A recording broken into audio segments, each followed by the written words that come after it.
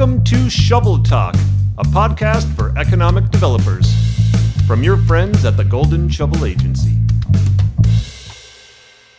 Hello, everybody, and welcome back to Shovel Talk. I am producer Darren here, kicking things off. We have a wonderful guest for you today, very interesting guest. Commissioner Steve Grove from the state of Minnesota is going to be joining us here in a few moments. But first, we need to know, where in the world is Amanda?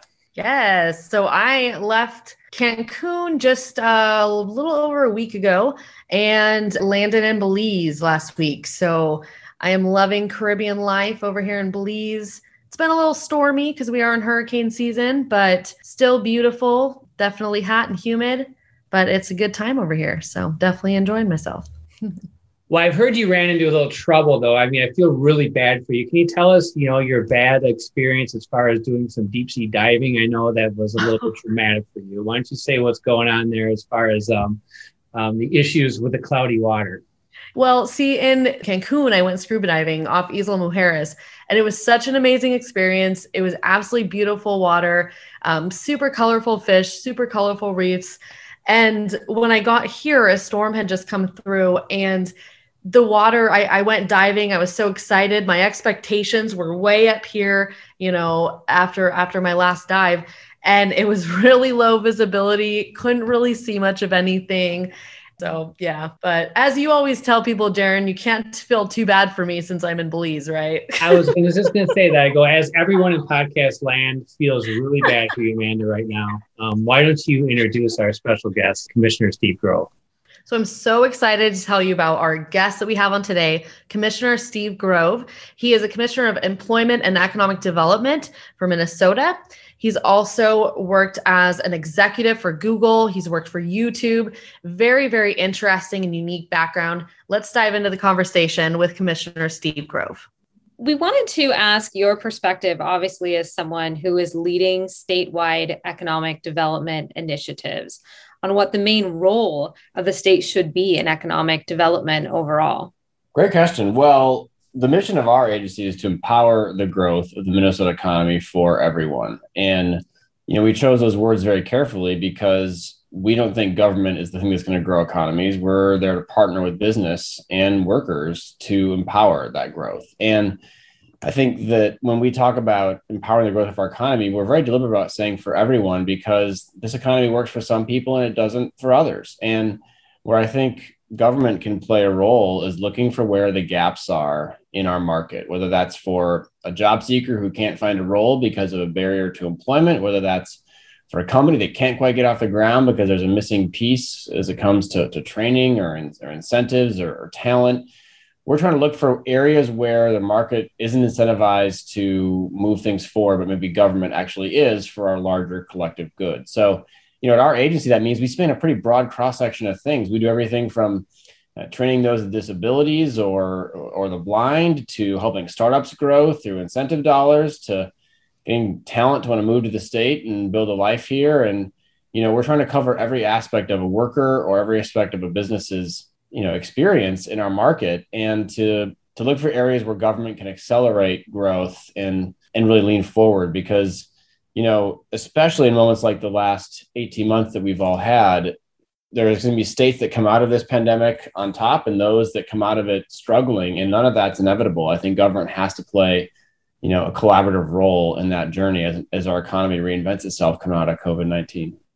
I think it's interesting that you mentioned for everyone, because that does, as you said, really hit on every sector, from the individual to startups to your major employers. Knowing how broad your mission is, how do you balance that? Yeah, well, we certainly look where the most need is. And in Minnesota, we know there are a couple of categories where we really have to focus.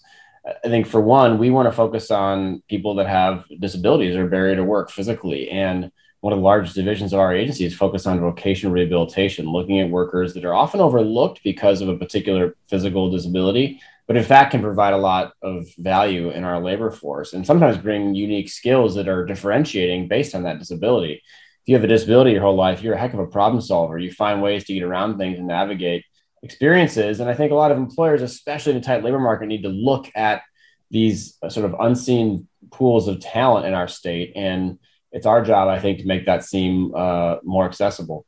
And then I think you can't talk about the Minnesota economy without talking about the gaps that we have between whites and people of color. The last year and a half has shown a spotlight on that for, I think, the whole country in ways that are, I think, helpful, if not challenging. But in Minnesota, we have some of the worst gaps between whites and people of color when it comes to incomes and educational achievement and what have you. And I think we're at a moment as a state that I would call a time of reckoning and a time to really examine why that is and look not just at sort of the surface level statistics, but the deeper systematic reasons why we see gaps and opportunity for whites and people of color in Minnesota. And you can just feel that in the culture here, especially in the wake of the murder of George Floyd and all of the civil unrest and the powerful movements that came out of that conversation. This has been a longstanding challenge, but it's one that I think Minnesota feels poised to tackle with new energy, given all that's taken place. So yeah, it is for everyone, and that does mean we're accessible to everybody, but we've got to focus on those that need the most help as we think about growing our economy, especially after a year in which the pandemic was uneven in its challenges for those who either had COVID or had work challenges due to COVID.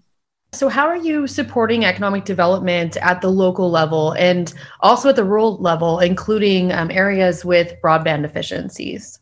Yeah, well, this last year certainly taught us of the importance of broadband internet for the future of our economy. And in Minnesota, that's as true as anywhere else. We happen to have a really nationally recognized program focused on broadband development across Minnesota. Many states have modeled their program off of ours. We feel very fortunate for that fact that we have a good program moving, and we put records amounts of money into that program. Just in this last legislative session, another $70 million into that program. And of course, you have federal dollars coming in too. Look, I mean, broadband is the plumbing of the future, just to state the obvious. Every house has to have it to be connected to the global economy. And if you're going to create vitality in rural Minnesota, you've got to have the ability to start a business from anywhere, or not only start a business, but to join a business or engage in global commerce. So it's important on so many facets of our life, from our economy to education and beyond. Broadband is definitely a place you need to start when you think about rural vitality. But I think it's also a time when, everyone is taking this giant collective pause and asking themselves, what is my future in this economy? Where do I fit in? What's my role? What are my opportunities? And where do I want to live? And some of those barriers about where you live and what you do have kind of melted away as the whole world has, in one fell swoop, proven that telework is possible for a lot of jobs. Minnesota is a state that boasts an extraordinary opportunity to live outdoors, to enjoy our lakes, our rivers, our coasts with Lake Superior. We have a phenomenal state for the outdoors. There are people who want to live outside of the Twin Cities or a big city and still have a job that connects them to the world. We want to make that really possible, in our state. And so it means investing in the kind of companies that can go and build and grow great jobs here and that are going to define the next chapter of our economy. We think we have a shot at that here, unique to other states, that we're really going to lean in on. Right. And definitely that is very important. We see that a lot with the work we do in rural communities, how just getting good broadband access can be the spark that they need to grow their economies. Now, you mentioned, obviously, the pandemic. It's impossible to talk about statewide economic development without doing that. What do you feel is the biggest challenge for your department in helping businesses to recover from the pandemic? Well, I think that in the near term, we have the very practical challenge of just having received $2.8 billion at a state government level, let alone the $8 billion total that our state got from the American Rescue Plan to distribute in a fair and thoughtful manner to really accelerate our growth. And how exactly you do that and the ways in which you invest those really precious federal dollars that every state gets is going to be a big differentiator in terms of how our state grows, and the decisions that different states make on how to use these really valuable levers are really important. So I think we want to get that right. And to get that right, it's not just going to be a bunch of bureaucrats in our state capitol on whiteboards figuring it out. We got to be engaging with business and with workers to make the right decisions there. And there are good incentive dollars, and there's incentive dollars that are kind of a wash. So we have to spend that money in the right way. I think getting back to the challenge of equity in our state, I do think that we have to take a look at the systems that are in place in our programs and make sure that they're accessible to everyone. And you've got a state where you're seeing a lot of new business starts kick up, over 30% increase in the new business starts over the last year. And we want to make sure that as many of those businesses are successful as possible. And Minnesota happens to have the best business survivability rate of any state in the country. So if you start a business here, it's more likely to be around in 5 years than in any other state in America. So we're very proud of that fact. We just need more swings at the pitch. And so we want to make sure our services are accessible to anybody in any language who can start a business. Those who don't usually have access to capital, we want to find ways to get capital to them through maybe non-traditional sources. Again, we want to grow this economy for everyone. And to do that, you got to examine channels that you're using to fund businesses and to encourage that business start. So it's not always the usual suspects that are showing up for your programs, and you're diversified in your portfolio. So as a leader, what are your insights for how at the local level, economic developers can address some of those access issues? Because it's something the state faces, but it's something everyone faces, whether you're a rural or a big city. Yeah, it is. And I think you need help. I mean, I think there are issues around access and access to information that you're never going to solve on your own unless you find partnerships. So, there are organizations that are working in community that are ready and willing to try to connect economic developers to new audiences if you only reach out. I think it seems like a daunting task if you're like, well, how can I possibly reach everyone with my program or make sure it has access to everyone? And, it's not just a classified ad in the paper anymore. We have a more complex world and more sets of opportunities to do stuff. You got to partner with organizations that have that kind of competency. One of the things we've done here is we've created a small business partnership grant program that funds organizations to do just that, to do that kind of technical assistance. We in state government are never going to be the best at outreach because we're a giant, big bureaucracy and we're located at, we are the state government. So we've got to have local partners too. So we think about this in the same way. We have lending partners all across the state that we're working with who know their communities better, know their audiences better, know the languages, the cultures, the customs. That's the kind of ecosystem you want and need if you're going to grow a really inclusive economy. So distribution, really. Yeah, I think that's right. And then capacity building too. I mean, not everybody's ready for that next project, ready to develop. You need folks to build the capacity to have access to capital and opportunity. And that's a big component too. There's different stages of readiness, obviously, in that pipeline. So as a former technology executive, you bring a very unique perspective to economic development. How is technology changing economic development, and what do communities need to do to prepare for that? Yeah, well, what is technology not changing in some ways? It's changed everything. It's changed the fact that we're doing this over Zoom and you're in Belize and I'm in Minnesota and right. Bethany's in Maryland. I mean, it's one of the beauties of this world that we live in. I think, first of all, it's just changed the opportunities that people have to access talent, right? Especially now you can access talent from across the country, across the world, and really leverage human capital in an entirely different way. That's super exciting, especially in a time of the labor shortage. It just gives you that new opportunity set as you think about developing your business or your growth. I think it provides opportunities for economic developers, obviously, to see and feel sites and locations they couldn't have otherwise been at. I know your COO, Ron Kresha, has done some really interesting work with VR on that front to give people that kind of sense of a site or a location without having to travel there. I think we all know that in-person experience is so valuable. So you got to balance some of those things. But I think technology gives us opportunity there. I also just think that every business at this point is a technology business. So you've got to, as you're thinking about, building your local economy and the kind of businesses that you want to drive, keeping that in mind and keeping that in mind when you think about the talent pool that you're trying to access for these companies too. We need more technology education in our high schools. We need guidance counselors with that kind of aptitude. I think computer science should be a graduation requirement in Minnesota, not just an option. It's something that we feel like to build that pipeline for talent, you got to start early. And so I think it's changing all aspects. Those are a couple of things, but there's fierce competition out there for talent in this space. And it's one of the hardest things to hire for. It's in demand and it's a competitive landscape, and the ecosystems where you can get government and business and startups and accelerators all working together to create some energy around, a location. They tend to start to draw talent just because of what they've heard, and the opportunities spin out from there. So that's the kind of brew you're trying to mix when you're thinking about tech ecosystems these days. And hopefully Minnesota's getting that right. We're on our way, I think. Well, and I think it's interesting when you talk about tech ecosystems because your background, you were obviously with Google and with YouTube. So you have experience in exactly that. And obviously working with two major companies that had exponential growth and did recruit top talent.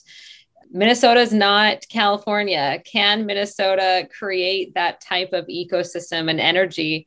And if so, what makes Minnesota different than California?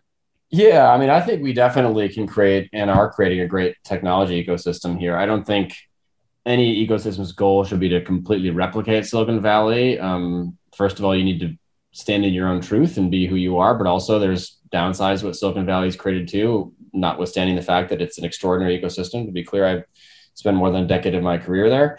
Look, I think Minnesota's advantages are unique. We, on the one hand, have probably the most advanced medical technology sector of any state in the country. And that feeds off of Mayo. It feeds off of the historical trends in computing that really started here with supercomputers really taking a big boom here in the late 70s, early 80s. So we have happened to spawn a great med tech environment that's fantastic.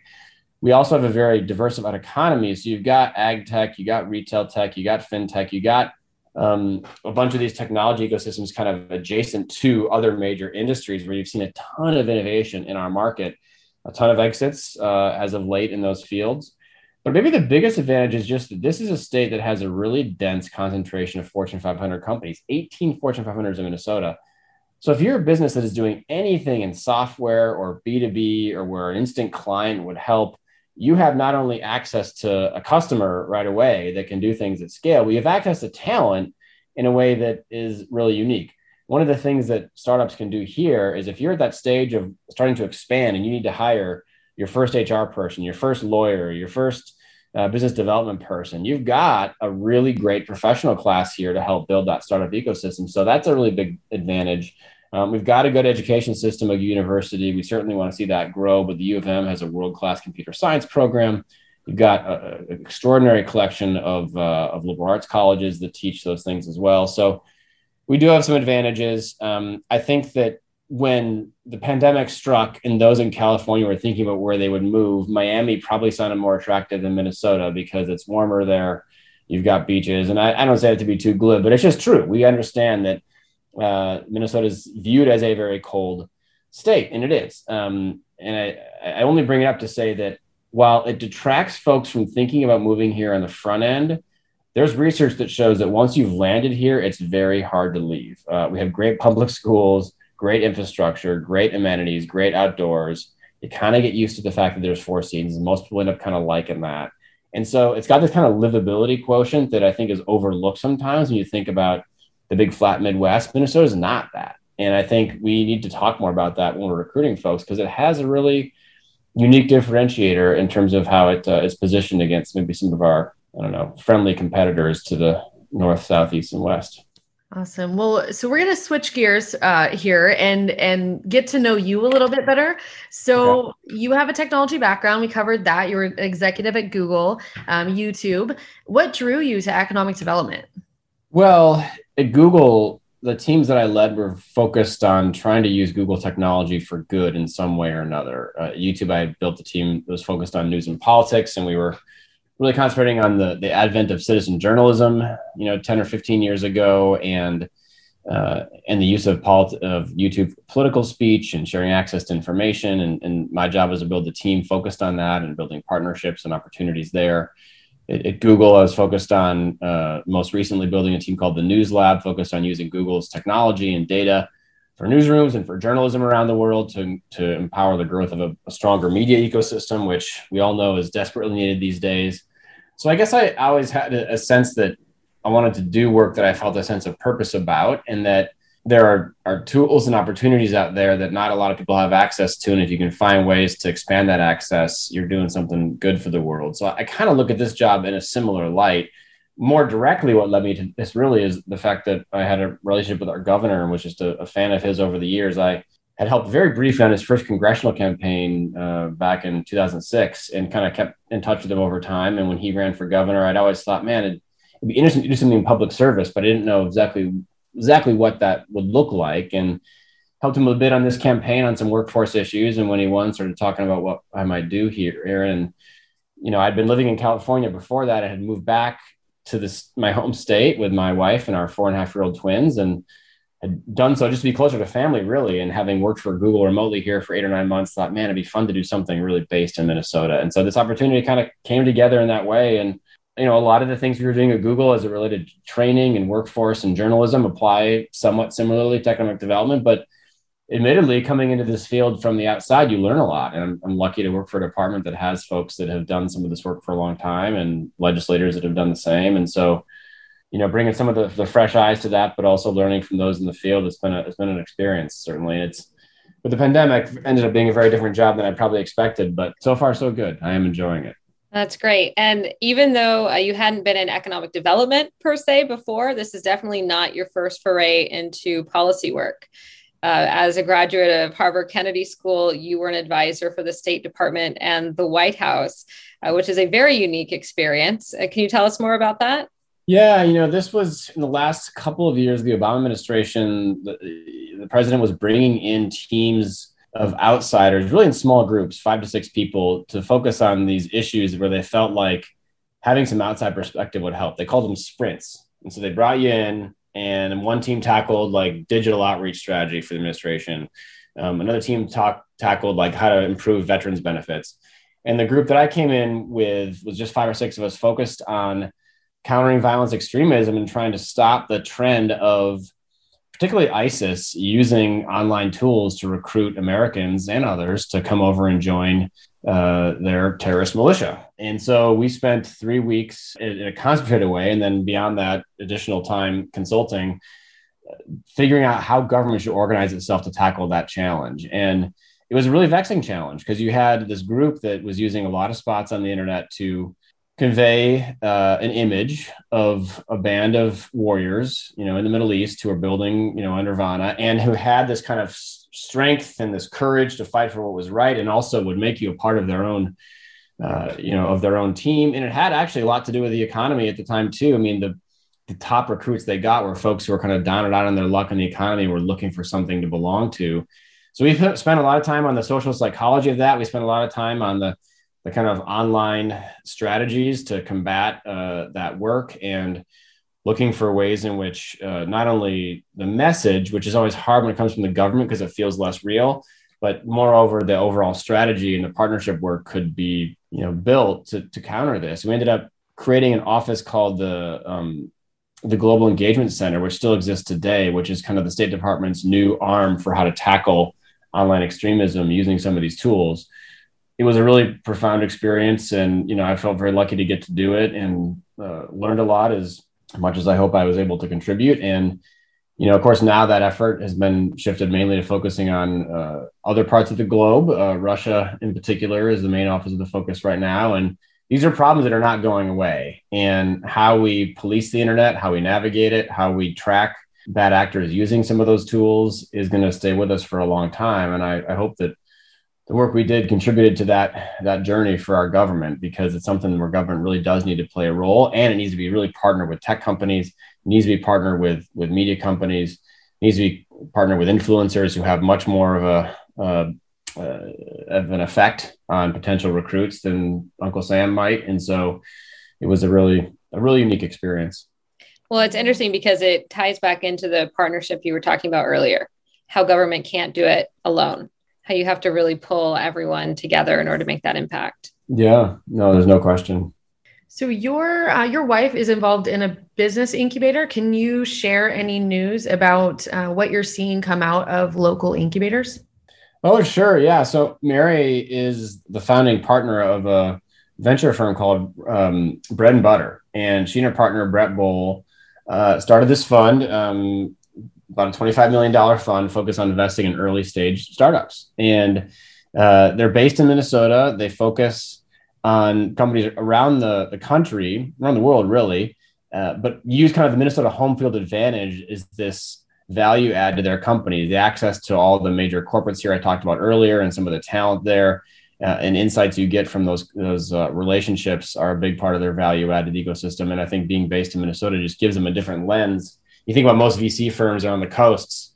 I think not enough folks are looking at states like Minnesota for some of these opportunities. So she's really excited about it. There are a lot of opportunities for really early stage companies in our state. One of the things we've launched at our department is called Launch Minnesota. And it's a new program focused on super early stage companies and incentivizing them to start. And, Minnesota, while it has that great business survivability rate I talked about earlier, we have kind of lower rates of people that actually take the leap and start something. There's a little bit too much risk aversion in the market here. So Launch Minnesota provides these incentive grants for people to leave their existing job or whatever they're doing and try to start something by giving them a little extra money to get going. And we're seeing great companies come out of this. We're early, but we're seeing companies reinvent how kids access information through lifelike devices. We're seeing companies rebuild the ways that people save money and donate money. We're seeing on the more advanced stages of things, companies that are reinventing, organ transplants. And you even have some companies that have exited recently in our state, Bright Health being one of them, who are reinventing the health insurance market. So you've got a good cross-section of startups that are beginning here. And I think one of the things that Mary's firm is doing, and certainly that Launch Minnesota is trying to do, is really foster that early stage environment so that you get more risk appetite in the state and that you get more swings at the pitch and hopefully invest in those that are going to make, the next big Fortune 500 that will live and thrive in our state. Well, you already answered our next question. We wanted to know what the state should do to support entrepreneurs. Oh. Is there anything you want to add, though, to what you already said? Well, more of it. Yeah. I mean, I think the states that are investing heavily here are seeing returns. We have an angel tax credit in the state, for example, which is great. We're proud of it. Could be 3 times the size and still exhaust its funds every year. We want to attract more venture dollars to the state, and sometimes the tax incentive is a little bit helpful there. We're very excited about the SSBCI program launching again through those ARP dollars. This is a state small business credit initiative. It provides funding for early stage small businesses, but also an opportunity to create kind of a matching venture fund. That'll come later this year, but we're really eager to land that one right at a really unique time in our ecosystem. The state just has to play a role. Obviously, we're not going to be the ones creating the ideas in government. We're just trying to foster an ecosystem that gets there. But when you see Silicon Valley didn't happen by accident, right? There was a ton of federal contracting that happened with the Defense Department. Massachusetts didn't happen by accident. They had a quasi state venture fund way back in late 1970s. Austin didn't just pop up out of nowhere. There was a great collaboration between the university and the Austin city government and trying to become that kind of second location for Silicon Valley companies for talent. Minnesota is going to be no different. We have to have state government playing a forward-leaning role there, with others. And the U is a big part of that too. We're grateful to have a great university here that cares about these things. But we're excited. We think it's an ecosystem on the move. We think it's a big area of growth for us, and government has to just keep doing more. And speaking of Silicon Valley, and you mentioned earlier the importance of technology education in our schools, you and your wife also started a nonprofit, Silicon North Stars. Can you tell us about that? Yeah, we're excited. We're just in the next week and a half here launching our, I think, 8th class of students. And this started way back when we were living in California. We wanted to find a way to connect to the community here in Minnesota and share a little bit of what we were able to benefit from out in that ecosystem with kids here. So we bring in rising 9th graders every year, about 16 or 20, depending on the year, into this organization where the original thesis was bring them out to Silicon Valley, give them a week-long kind of tour of Google, YouTube, Facebook, Lyft, Uber, whatever the company might be, put them through a startup boot camp. They create their own startup company based on a challenge or a prompt that we give them. And we have kind of a demo day at the end of the week. We were doing that for 6 or 7 years before we moved back here.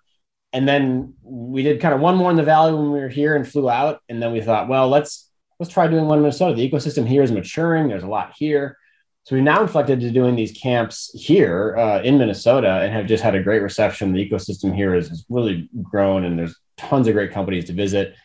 Throughout the year after that initial camp experience, we then bring students to different tech companies around the cities. And these are primarily kids in St. Paul, Minneapolis. They're all, by the way, from underserved backgrounds, most of them Black and brown. And we just give them exposure to these companies. We get them mentorship with engineers and product managers and marketing managers and whoever it might be, just about what it means to work in these businesses. If you haven't seen it, it's hard to believe you could be it. And so we're just trying to give that little bit of exposure to some of the folks in these fields that will get them excited. And we're not teaching coding. That's not our specialty, isn't the actual education. It's the exposure and the kind of mentorship that we think is a gap. And these kids have gone on to do really great things. In fact, one of Mary's interns at her venture fund right now is one of our first Silicon North Star students. He's on a full ride to Pomona right now in California. So it's a good crew of students, and it's really inspiring to us to see these kids and their ideas, and it gives us kind of hope for the future. Yeah, that's amazing. So I saw this on your LinkedIn profile, and I had to ask about it because I'm actually going to be living here for about 3 months at the end of the year. But I saw, and to add to your unique life experiences, I saw that you spent some time living with and studying tribes in Africa. Yeah. What was that like? I did. Yeah. Well, it was in college. It was a great study abroad program put on by the School for International Training called Wildlife Ecology and Conservation. And we went out and essentially studied how native tribes interacted with land and what sort of their natural conservation, practices became based on the needs that they faced. And we were with the Maasai for a while. We spent a lot of time with a tribe called the Hadzabe, which were a hunter-gatherer tribe. And then at the end of the time that you're there, you do an independent study project. And so I focused on the Hadzabe and went and lived with one of their tribes for about a week and a half. And my original idea was, well, I'll go and live with the tribe for a week and a half and learn how they live off the land. Then I'll go try to do it myself for 3 or 4 days or something. And I learned pretty quickly that was a pretty dumb idea when on the first day I was picking berries with some of the women and they pointed to this berry and said, this berry is very nutritious. This is what we eat every day. And then they pointed to another berry and said, this one is poisonous and it will kill you. And I was like, that's the same berry from my perspective. So it was a good reminder that, thousands of years of tribal knowledge aren't downloaded in a second. It was a humbling experience, but it was really an opportunity to see a part of the world that never otherwise would have. And to see, a group of people live in concert with nature in a way that I don't think I've ever seen before. And also in a time that, their lifestyle is very threatened. It was a really unique experience, one of those life-changing, inflection points for you, and a lucky experience back in those days, and something I think about often, actually. So Commissioner Grove, we are at the end of the interview now, but what we would love to do, if you're okay with it, is play shovel toss. So I have 10 questions for you. I will toss them your way and you answer as fast as you can. Are you up for that? Let's do it. All right. Okay, here we go. Last book you read? Underground Railroad. Favorite podcast? Well, Shovel Talk, I'd say number 2 would be probably This American Life. It's an oldie but a goodie. I just always go back to it. Great answer. First thing you do in the morning? I open my computer and read the news. Yeah, get started in the day and what's happening around the world. And when you were younger, what did you want to be when you grew up? An archaeologist was the first thing I can remember wanting to be. I thought that would be awesome. And then I went on an archaeological dig and found it colossally boring. I was only 6, but you just basically dig in holes and you never found anything. And then I kind of, from there, 1,000 other things. But archaeologist was the first one. Favorite superhero and why? Oh, my kids are really into superheroes right now. I have to say Batman just because he has literally no actual superpower. He just made himself into this extraordinary kung fu artist and detective and, Dark Knight through power of pure will. So I have to say Batman. All right. What superpower would you want and why? Oh, well, to fly, of course. I mean, it's either to fly or to be invisible. Isn't that kind of the two you always have to choose from? I'd say, but probably to fly. I think that'd be incredible. If you could live anywhere in the world for a year, where would you live? I really think it'd be fascinating to live in Antarctica for a year. I don't know if it would be the most enjoyable year, but you watch those documentaries of the scientists that live down there and what they go through and the extreme temperatures and just the utterly unique nature of that. I don't know if I could do a year, but if I had to do something really unique for, let's say, 6 months, I'd say that. All right. If you could have a meal with anyone in history, who would it be with and why? That's a great question. It'd be George Washington. I mean, just such an interesting figure at an inflection point in our country and how he thought about not only our relationship with the British and the war, but also the founding moments. I mean, so many decisions that he made just set the tone for so long. I mean, there's a long list, but I might say George Washington is high on it. Your favorite band or singer when you were a teenager? Oh, interesting. Probably Bruce Springsteen. And that might even still be true. You know how those things kind of stick with you. Oh, yeah. I think I have a pretty wide taste, but hard to quibble with Bruce. And what was the most embarrassing hairstyle or article of clothing from your childhood? Oh, gosh. Well, when I was in 8th grade, my mom thought it'd be a phenomenal idea to give me a perm because she thought curly hair on boys would be great, but she left the curlers in too long. So I had like this tight Jerry curl perm for my 8th grade school picture that I'd rather not have be seen in public. That's probably the worst one. That's hilarious. That's good. Well, thank you so much for being a good sport. Amazing answers. That was hilarious. Thanks. Shovel toss. I like it. I'll have to try that. Jen, we'll try that with our team back at Deed. And hopefully no one will find your perm when they Google you. Yeah. Well, thanks for having me. This is great. It's great what you're doing. So thanks for reaching out. Absolutely. Thanks for being here. We appreciate it. Well, that was a very fun conversation. A very big thank you to Commissioner Steve Grove of the Minnesota Department of Employment and Economic Development. You can like the Minnesota Department of Employment and Economic Development on Facebook at MNDeed, on Twitter, follow them at MNDeed. On LinkedIn, follow them at the Minnesota Department of Employment and Economic Development. And on YouTube, subscribe at Deed Minnesota. And last but not least, Instagram, follow them at Minnesota_Deed. As far as Golden Shovel news goes, we've got some great podcasts lined up to wrap up the summer. Upcoming webinars, we got the do's and don'ts of economic development websites, which may or not have happened by the time you listen to this. We have a new Planning Your Website ebook that should be showing up in your inbox very, very soon. We also have a couple great new hires we're very excited to announce. Golden Shovel social media, please like us at Shovel Toss. Twitter, follow us at Gold Shovel. LinkedIn, follow us at Golden Shovel Agency. And on YouTube, please subscribe at Golden Shovel Agency. Thanks again to Commissioner Steve Grove for joining us on this edition of Shovel Talk, and we'll talk to you very, very soon.